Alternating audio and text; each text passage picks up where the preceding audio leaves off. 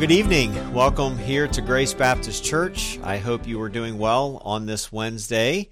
I'm Pastor Jay, and it's a privilege to be with you once again here and on this format online to be able to share some thoughts with you from Scripture tonight. And I hope you are, again, doing well. I know these are still some interesting days that we live in, and I certainly pray that you and your family are doing well.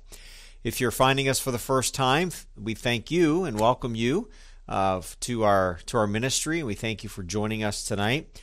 There is, wherever you're watching us tonight, there should be a place down at the bottom where you can fill out a visitor card, some visitor information, and introduce yourself to us. We would like to have the opportunity to get to know you and also maybe respond to you if you have any questions about our ministry.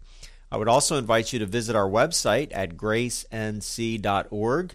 Again, that is gracenc.org. You can go on our website, find out more about our church and our other ministries, and you also can contact us through our website as well. Let me also, as I do each and every week, just thank you for your faithful financial support to our ministry so we can continue to provide not just this content, but our other means through which we are ministering to folks right now. And this has been, I'll just say, this has been a very active week of ministry for us, and we've had a lot of interaction with some folks in our community this past week. It's been an exciting week of ministry, and I hope that you can help us by continuing to support us financially to let us do what God has called us to do. We are studying through attitudes, and I've heard from several of you that you have commented that this series has been a particular help to you, and I certainly praise the Lord for that. And we have arrived at session number 11, and we have been rotating between a sinful attitude that we have to put off and put away, and then looking at a replacement attitude. And so last week, we studied the attitude of rebellion, and we looked at some biblical examples of rebellion and what that looks like. And probably when I say the word rebel, you probably get a particular image in your mind, whatever that image may be to you, of what a rebel looks like. The reality is, in each and every one of us, there is a heart that is often rebellious. And we don't readily like to be told what to do. We don't particularly always like others, people from outside of us, asking us to do something or being under someone else's authority. And some people struggle with that certainly more than others. But for all of us, there's probably some degree in our spirits that lead us to the place where we at times reject or resist authority. So tonight we're going to talk about the issue of having an attitude of submissiveness. And before I get into tonight's text, I got a kind of a few sort of caveats to tonight, because this is such a huge topic, and I'm sure that I'm going to create some questions in your mind, and probably many of you are going to, in your thinking, you're going to come up with a very long list of what ifs and what are the exceptions to when we submit. And so we're not going to really talk about that a lot, okay? But I will say that when we get to human authority, we certainly want to understand that there are times that we do reject a human authority if they're asking us to do something that violates Scripture or something that violates one of God's moral commandments. And so I want to say that up front, that when it comes to our submission to human authority, there are times that we can, in a right spirit, reject that commandment, okay? I will say this before we go too far down this road. Those times are relatively rare, okay? And so we want to make sure that while there are times that we don't have to submit to a human authority, that we want to look at predominantly in our day-to-day living, that we are to submit ourselves to the human authorities that God has given to us. And we'll get to that in just a second.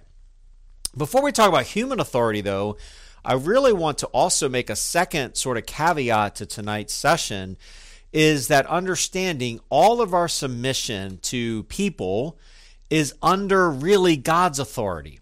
All right? So we are all, as believers in Christ, we are under the authority of God.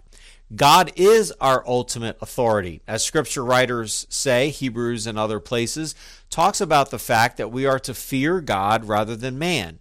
We are to ultimately obey God, and very often in our day-to-day living, we obey God within the context of human leaders that God has given to us that we are called to submit to. Now, a third caveat, if you will, we are not going to spend really any time tonight talking about the authority within the Christian home. All right? Certainly, we know Scripture teaches us that there is a delineation of responsibility within the home, and we know that God's Word is clear about that, particularly when it comes to children obeying their parents and honoring their parents. So we're not really going to talk a lot about the Christian home per se. We're not going to really talk a lot about the exceptions to some of the human authority issues. I may mention one or two as we go through the next little bit. But predominantly, we're talking about God's authority being supreme in our lives. And then under God's authority, He has given us human authorities that He has called us to obey. I'm going to be working tonight from a text of Scripture in 1 Peter chapter 2, and I'm going to read, first of all, verses 11 and 12, and then we're going to get to, just very briefly tonight, two areas of human authority that I want to talk to you about tonight and how we live in submission to these two God-ordained places of human authority, all right? So some of us are in some of these positions of authority, but all of us to some degree are under a human authority. We'll get to that in just a moment. Let me build the context of what Peter is talking about in his first book, chapter 2, verse 11. Peter says this, "Beloved, I urge you as sojourners and exiles to abstain from the passions of the flesh which wage war against the soul." Now listen to verse 12. "Keep your conduct among the Gentiles honorable." Now, Gentiles here, that word can take on a couple of different meanings, but here he's talking about those that are outside of the church. Okay, we want to make sure that we are living in a way that we are honorable, we are respectful. He says, "So that when they speak against you as evildoers, they may see your good deeds and glorify God on the day of visitation." I read those verses to predominantly get our mindset toward living a life that is honorable, a life that is subject to human authority. Now, in Philippians, chapter 3, verse 20, we find this, "But our citizenship is in heaven, and from it we await a Savior, the Lord Jesus Christ." Paul here in Philippians 3 is talking about the fact that we are ultimately citizens of heaven. However, we are also citizens who live among humanity. We live among other people. So the first human authority that Peter is going to talk to us about in verses 13 and down through about verse 17 is actually the issue of human authority in the form of government. Now, let's listen to what Peter says in verse 13.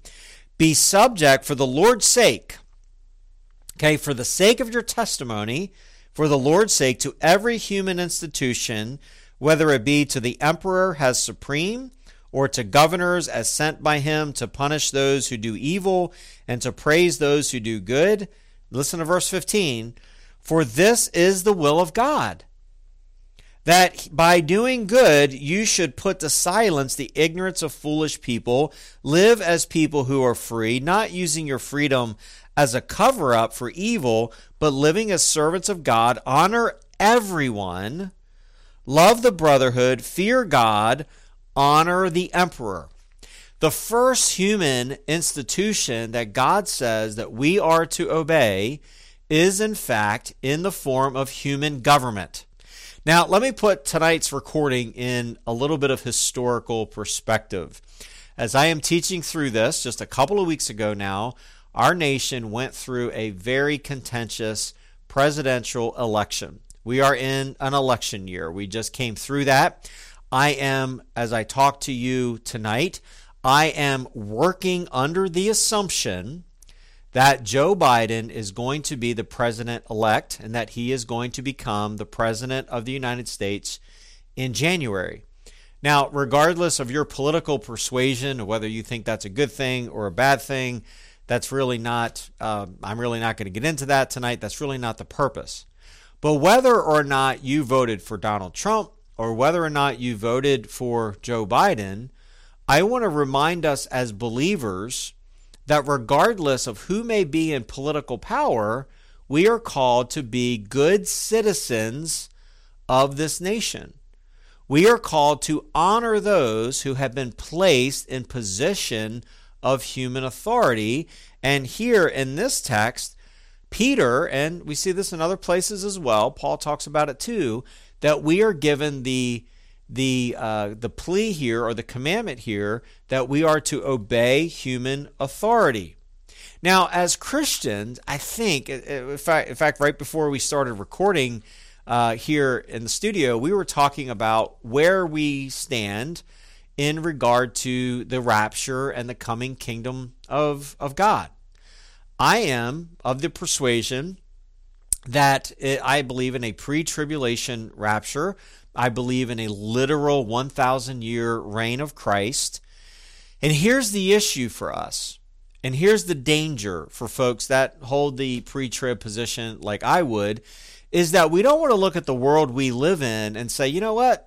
I'm out of here anyway. I'm going to be raptured from this mess. I mean, look at the state of things as they are in the world. There's political turmoil. There's all kinds of riots erupting all over our country and others. There's vaccines that are coming out that some people are going to refuse to take, and others are excited, believing that it's going to be a good thing.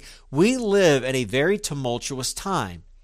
And so it's very tempting for us as believers to kind of check out mentally and not be engaged in the political process of our country, not to be a good citizen of our country, and to be a good American citizen. And sometimes we can become calloused to what's going on around us because of our pre-tribulation eschatology. At least that's where I am coming from.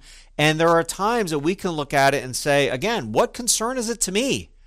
I'm not worried about politics, or I'm not worried about human authorities.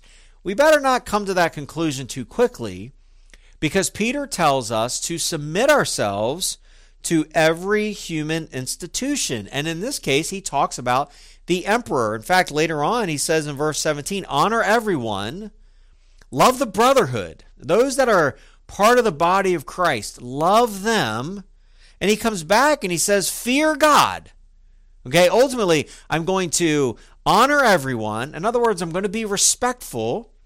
Even if I disagree with somebody politically, even if I disagree with somebody who has a different persuasion on matters of opinion or what have you, that I can still be respectful to them. I can still honor them. But I love the brotherhood. There's this intimate connection to the body of Christ. And I am fearing God more than I fear man. Ultimately, my allegiance lies with God. So yes, there are times that a human institution may pass a law or may demand something of its citizenship or may prohibit something from its citizenship that the church may have to respectfully disagree and respectfully disobey. Yes, that's true, because my fear is ultimately to God. Again, let me say, I think those cases come far more rare than we would like to admit. But he comes back, and the last phrase of verse 17 is honor the emperor. Look, when Peter wrote this, he was not under the leadership of a godly man. In fact, the Apostle Paul also tells us to honor those that are given civil authority. And so we have to remember that as we do each election cycle, when we go into the booth, in fact, I decided today, I think it's still in my pocket, I have with me the pen that I used this year to vote. It says I voted in the 2020 election. There's my proof to you that I voted in this election. And so when I went into my little booth and I got my pen and I started making picks of people that I was going to vote into human authority for our governor, for our senators, for our president, there was not one candidate that wasn't flawed. Every candidate had a sinful character. Because they're a sinner. Every person had a personality that was not perfect. It was flawed. There was not a perfect person on the ballot. The only time we will see a perfect ruler and king is when Christ comes back. So we as believers wrestle with, well, how do I be politically involved? How do I submit myself to human authority when in fact they are flawed human beings? Well, when Peter gave us this commandment, he was under a carnal leader, a carnal emperor, a carnal political leader, just as we are today, because we are submitting ourselves to imperfect sinners who have flawed characters and have flawed personalities. That is always going to be true. But here's the trick, especially for us that live here in America, is we have to understand that we have an opportunity to take our pen and vote for the candidate, the man or the woman, who as close as possible, mirrors the commandments and principles and morality of Scripture. We are afforded that right in our nation to vote, and we should exercise that right. But we also should understand that I have to submit to those that are in authority, whether I voted for him or her or not, that God says I am to subject myself to them and live as a law-abiding citizen, honoring the person that is in a position of leadership, political leadership in this case. So, on the one hand, I mentioned, we have the error that sometimes as Christians we think we're out of here, we don't have to worry about it. The second error that I would like to caution us about in this regard to political involvement is our ultimate call as the church is not political activism. Our ultimate commandment is to preach the gospel of Jesus Christ. Our answers to life's problems are not ultimately going to be resolved in Washington, D.C., whether it's a Republican or Democrat in the White House, and whether the Republicans or Democrats have the House and the Senate. Look, the answers are never going to be solidified to the human condition ultimately in Washington, D.C. Those things are resolved by the Church of Christ, proclaiming his resurrection, and boldly proclaiming the cross of Calvary. This morning, before I came to record for you tonight, I was listening to a message I was listening to a speaker talk about the centrality of the cross and our dating system, our calendar, BC and AD. They collide at the cross of Calvary. That is the centerpiece of history. And so when we lose sight of that and we believe the answer is in DC or it's in Raleigh or it's in I've lived in Vermont. Montpelier is the capital there. Dover, where I've lived in Delaware, or Annapolis in Maryland. And we have all these different places that we can begin to believe our answers are in Tallahassee when I lived in Florida. The answers are not in our capitals. The answer is in Scripture. It's in God's Word. It is in the cross of Calvary. So yes, be politically involved. Exercise your right to vote. But at the end of the day, fear God first. Respect Him primarily. And so Peter, when he is giving this to us, we have to remember where he was and that he was at this point in time under a very carnal king.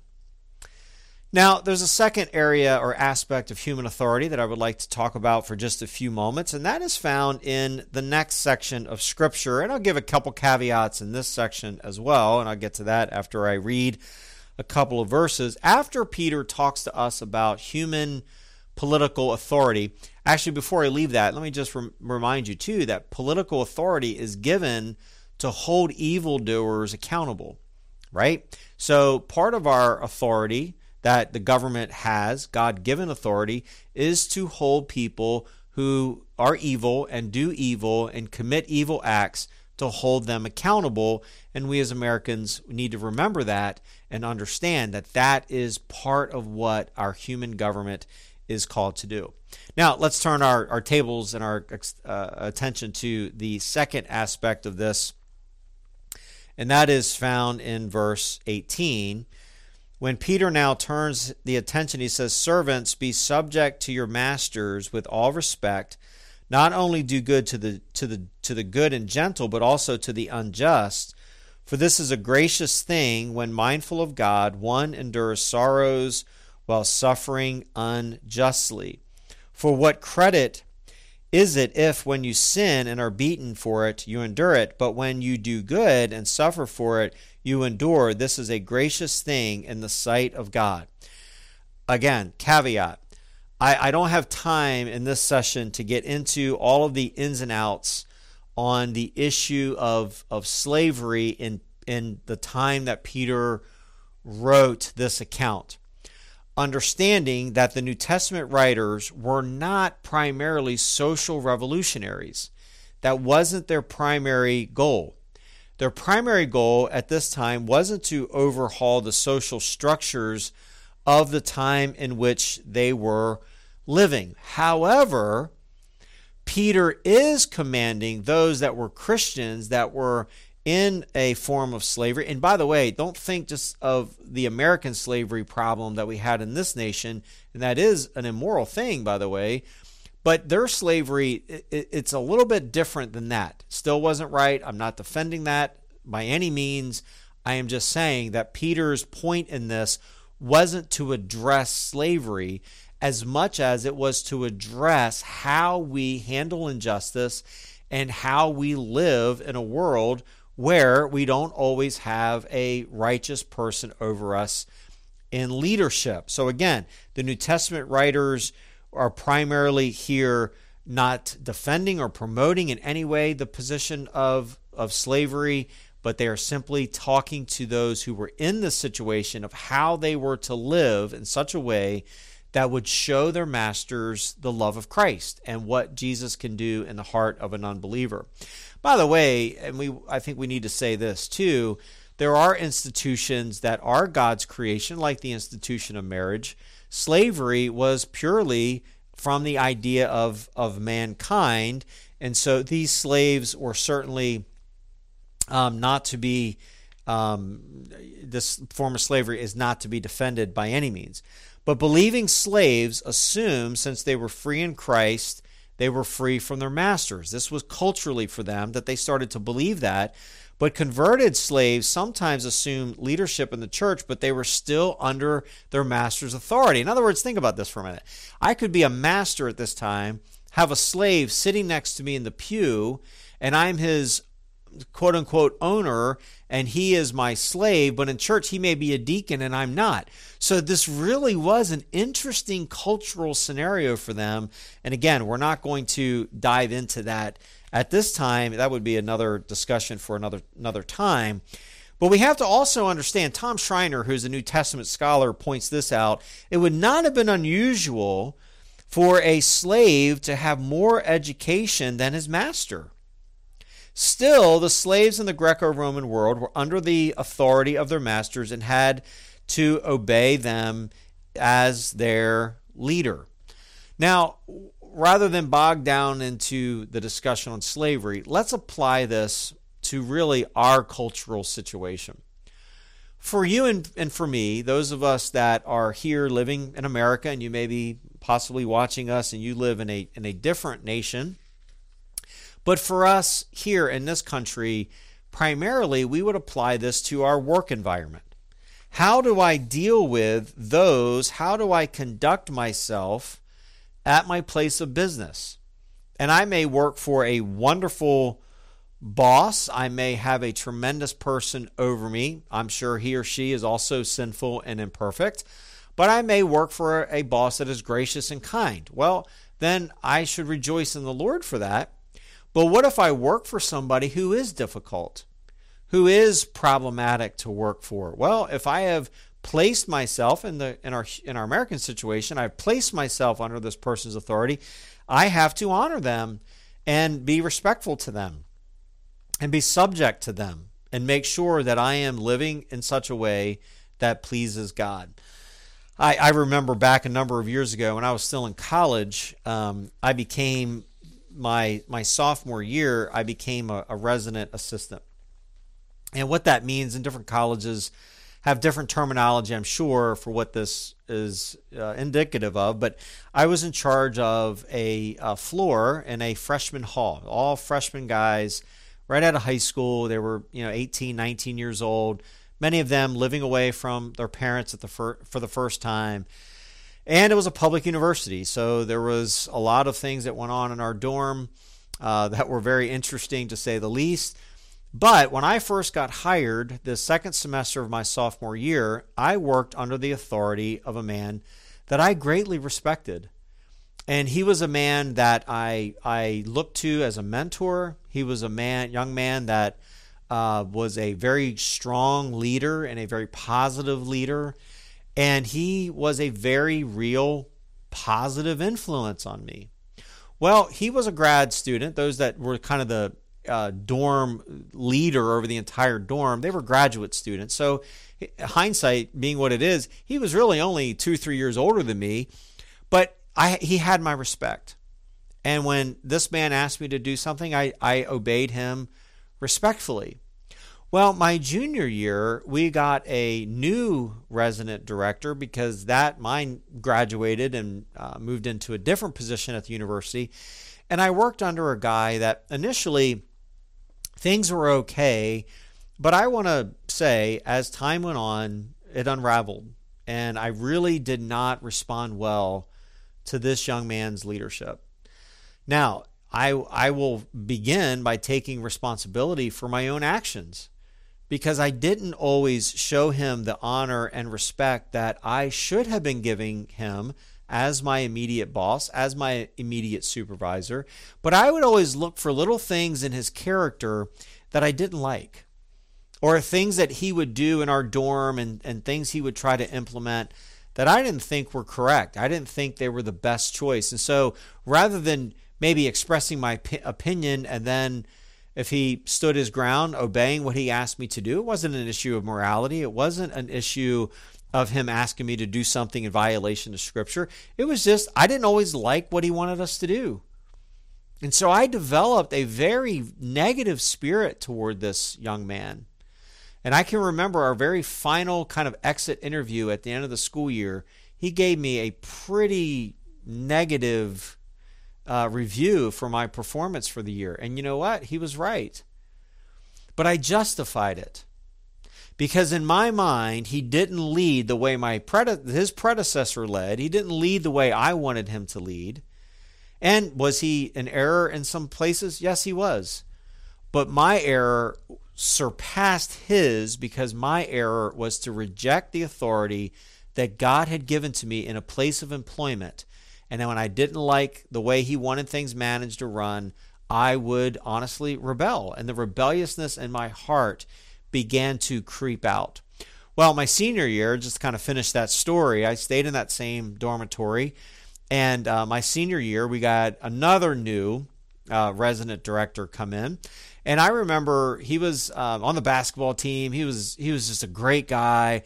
Loved him as a person. And I can remember one of the first nights that the kids were coming back into the school, and so the dorm was kind of coming back to life, and everybody was moving in.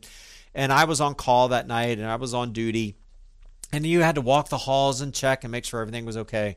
Well, this young man, his name was Jeff, and Jeff showed up, and he started walking around with me, and he goes, just show me, what do you do when you're on rounds? I'm new. I'm a brand new area director or resident director.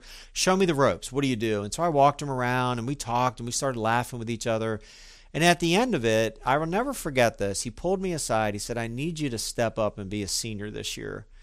He said, I need you to help me run this dormitory the way I know that you can. He never said another word to me about it, but I know this. He never said this, but I know this. I assume this. I don't know this, but I assume this greatly. He had read my evaluation from the year before. And I'm sure, I don't know what those notes said. I don't know what he saw. I don't know what he read. But I assume that he had been kind of tipped off that I had been a little bit of a cantankerous, a little bit rebellious the year before and not doing what I had been asked to do. And he made an appeal to me. He didn't use the Bible. He didn't use any of those things. But he appealed to me to respect his leadership. And I will tell you, that was one of the best experiences I had. To be fair, I had 3 different bosses, 3 different people that I worked for. The first one, I would say, was the best. He had been there a while. He was seasoned. He was mature beyond his years. Jeff was a great guy. Was he what the first guy was? No, he wasn't. He had different weaknesses, different abilities, but he was learning, and he sought my help to help him become successful in what he was doing, and we created a very wonderful relationship. But the one in the middle, to this day, long time ago, many, many years later, I still regret my behavior because I did not obey someone that was over me in authority with a right spirit and showing him what being a Christian looks like. So I ask you as we end our session here, there's a lot to take in, and we could probably dissect this a little bit more. But are you a submissive person? Not blindly, not without questions, not without trying to understand what's going on or offering an opinion back. I'm not saying that. But is your heart a submissive heart to God, to human leaders? Or are you a person who is given to a heart of rebellion? Are you placing yourself under the divine authority of God and under the human institutions that God has given to you? If you are a young person watching this, we did not talk about parental authority. We didn't talk about the Christian home for sake of time, but are you a person that submits yourself to the authority of your parents? Let me just leave you with a couple of verses. John 18, verse 36, Jesus said this. He said, "My kingdom is not of this world. If my kingdom were of this world, my servants would have been fighting, but I might not be delivered over to the Jews. But my kingdom is not of this world." I already read to you Philippians 3, but let me read it again. "But our citizenship is in heaven, and we await our Savior, the Lord Jesus Christ." And so we understand this dynamic that as a citizen of heaven, we must live out life in this world, submitting to human authorities in such a way that gives us the opportunity to preach the gospel and to reach the lost and to show them the love of Christ. So we have a responsibility to, as Peter says, honor everyone, be respectful, love the brotherhood, love them, fear God, fear him ultimately, but also honor the emperor. And within our places of employment, be subject to our masters, those who are our authority in our places of business and where we work. I hope this has been a challenge to you. We will come back next week with one final session on this study of attitudes and kind of wrap up this whole series. And maybe tonight's session created some questions for you, and I would be more than willing to answer those. Again, you can go to our website, gracenc.org. You can send those out to us, and we'll try to get an answer out to you as quickly as possible. Again, I want to say that I'm sure there's much more that could be said about this topic, and maybe I created some questions in your mind that I didn't quite resolve for you. And again, I invite you to send those to me, and I'd be glad to answer them for you. Again, thank you for joining us, and let me invite you to have a quick word of prayer with me tonight, and then we'll end our time. Let's pray. God, thank you for your goodness and your grace, and that you give us the opportunity to live for you in this world. Lord, empower us to be good citizens of this country and to be honoring those that are in positions of leadership, whether that be a political leader or that be those that we work for in our places of employment, and that we would do so for your glory and for your honor. And we pray this in Jesus' name. Amen. Have a good night.